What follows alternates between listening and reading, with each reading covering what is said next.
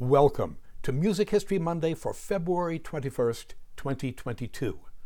I'm Bob Greenberg, and the title for today's podcast is Courage.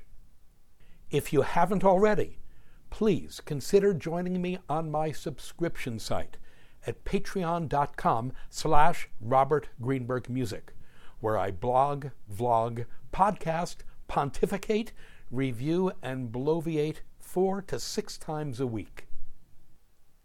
On February 21st, 2012, 10 years ago today, 5 members of the Russian feminist punk rock group Pussy Riot staged an unauthorized performance on the Soleus of the Cathedral of Christ the Savior in Moscow. For our information, a Soleus is the sanctuary platform in a Russian Orthodox church. The security personnel at the church were not pleased by this impromptu performance and quickly, within a minute, put an end to it. However, following the dictum that anything worth doing is worth recording, Pussy Riot recorded their performance for posterity. That recording is linked. Why, oh why, would these masked young women so desecrate a Russian Orthodox cathedral? They had, to their minds, good reason. Vladimir Putin was up for re-election, and the head of the Russian Orthodox Church, Patriarch Kirill of Moscow, who was born Vladimir Mikhailovich in 1946, had thrown the church's support behind Putin's re-election. Later that evening of February 21st, 2012, 10 years ago today, Pussy Riot released a music video entitled Punk Prayer, Mother of God, Chase Putin Away. Thanks to the internet, that video circulated internationally overnight.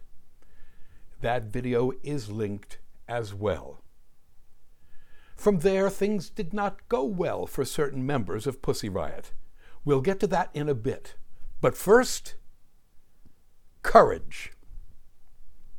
Writing about singers and musicians, David Ackert editorialized in the Los Angeles Times, quote, "Singers and musicians are some of the most driven, courageous people on the face of the earth.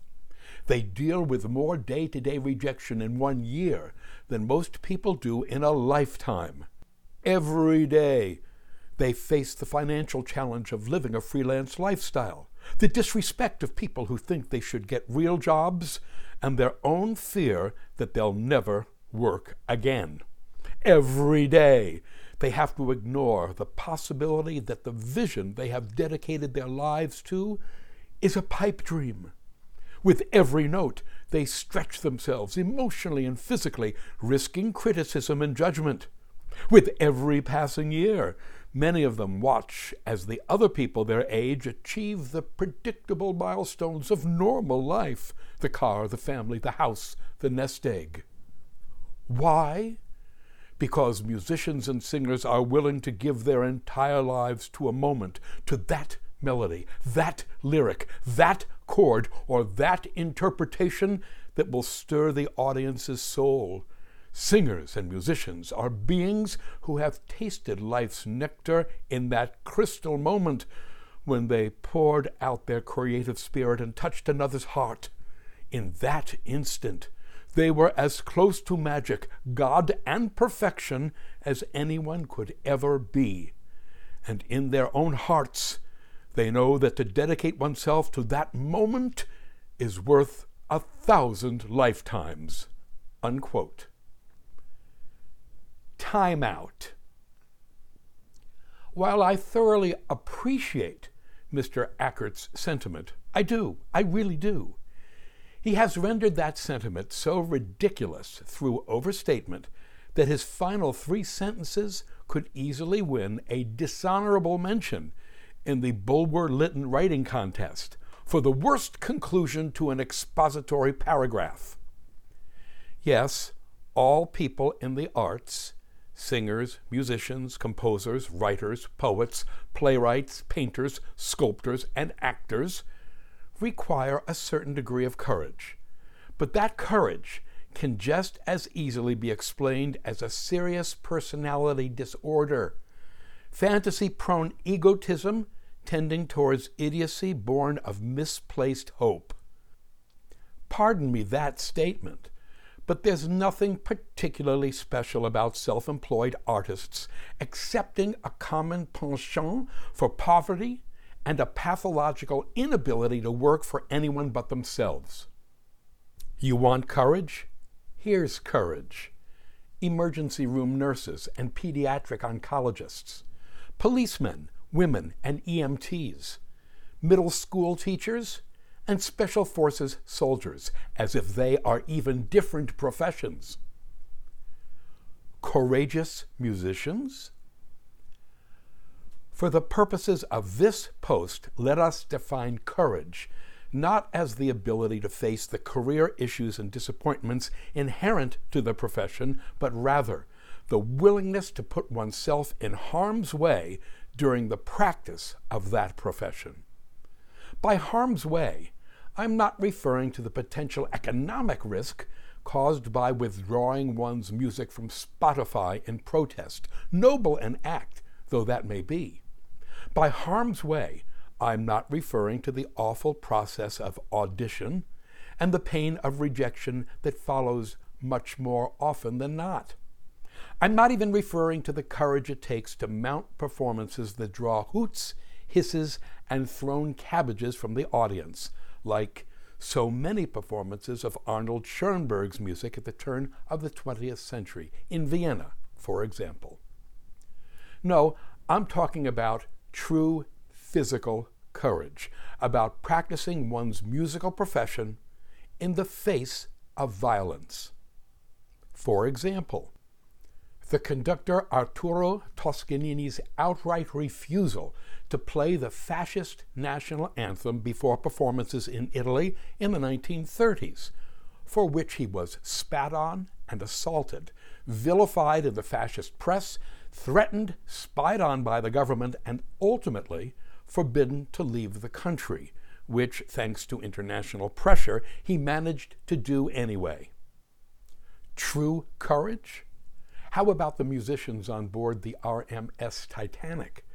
There were 8 of them, divided into 2 bands, a trio and a quintet. Those ensembles played continuously during the Titanic's sinking in their attempt to calm the passengers. Not a one of these musicians survived. All went down with the ship. Of those 8 musicians, only 3 bodies were recovered. Those of John Frederick Preston Clark, who was 28 years old, Wallace Hartley, 33 years old, and John Law Hume, 21 years old. That's courage. Then there were the many musicians who perished in Nazi labor and death camps, who continued to perform, and in doing so, assert their humanity in the face of unthinkable brutality and dehumanization, until the terrible and inevitable end. Finally, for now, there were the innumerable, mostly black American musicians who were the victims of Jim Crow discrimination, verbal and often harrowing physical abuse in the 1940s, 50s, and 60s. During these decades, black singers and musicians were on the front lines of desegregation. In the 1940s and into the 1950s, all black bands often played before strictly segregated audiences, particularly in the American South. In a concert in Birmingham, Alabama in the late 1950s, the all-black doo-wop group, the Flamingos, who are today members of the Rock and Roll Hall of Fame, were met by 50 policemen holding rifles and billy clubs. The 6 members of the band were informed that they were only to make eye contact with the black audience in the balcony and not the whites seated on the floor. Band member Terry Johnson remembered, quote, "The cops were up there making sure we did not look at any white person. It was a rule when we came in. I don't want to see any of you darkies looking at the white women out there. If you do, your ass is mine. Cruel things like that, unquote. Beatings by police and white supremacists at concerts were routine, particularly in the mid-1950s with the advent of rock and roll. I would, and I have, argue that beginning in the mid-1950s, rock and roll created the preconditions for both desegregation and the civil rights movement as they emerged in the 1960s. That's because, writes Steve Knopper in Rolling Stones magazine, quote, in the era of Elvis, Chuck Berry, and Little Richard, a curious thing started to happen. Rock and roll shows became so boisterously biracial that it was sometimes impossible for officials to fully segregate them. Some recall the cops simply throwing up their hands. Says the Coasters' Leon Hughes Sr., quote, a lot of places had the color line when we first walked in, and after we started playing, they let them cross the line. It was beautiful, unquote. But it was dangerous, and for musicians in that position, the situation required courage. Back to Pussy Riot. Pussy Riot is, in fact, a political action collective formed in 2011, consisting at any given time of about 12 women performers and 15 techies who record and edit the performances and post them on the internet. The performers maintain their anonymity by assuming aliases and by wearing brightly covered balaclavas, ski masks. Now, in the written version of this podcast, I've been putting the word performer in quotations because Pussy Riot's concerts, also in quotations, are actually flash protests that rarely last more than a couple of minutes. Whatever music may or may not occur during a Pussy Riot protest/performance is incidental. In an interview with the newspaper Moscow News, a Pussy Riot member with the alias Garaja said that the group was always looking for recruits. Quote, you don't have to sing very well. It's punk. You just scream a lot, unquote. According to Pussy Riot co-founder Nadezhda Andreevna Tolokonnikova, born 1989, Nadezhda Tolokonnikova is her real name. Her nom de guerre is Nadja Tolokno. Quote, Pussy Riot's performances can either be called dissident art or political action that engages art forms. Either way, our performances are a kind of civic activity amidst the repressions of a corporate political system that directs its power against basic human rights and civil and political liberties, unquote. The various political views of Pussy Riot's membership range from the liberal left to anarchists. What the membership has in common is, quote, feminism, anti-authoritarianism, and opposition to Putin, who the members regard as continuing the aggressive imperial politics of the Soviet Union, unquote. And for our information, the name of the group is indeed the two English language words Pussy Riot, written in the Latin alphabet. So much for anonymity. Alas, anonymity created by balaclavas and pseudonyms will only go so far. On March 3rd, 2012, 10 days after the guerrilla protest at the Cathedral of Christ the Savior in Moscow, two of Pussy Riot's members that took part in the protest, Nadezhda Tolokonnikova and Maria Alyarkina, were arrested and charged with hooliganism, an all-purpose catch-all charge for prosecuting unsavory behavior. On March 16th, a third member of Pussy Riot named Yekaterina Samutsevich was arrested as well. 2 other members who participated at the Christ the Savior protest fled the country and thus avoided arrest and prosecution. The 3 arrestees were denied bail.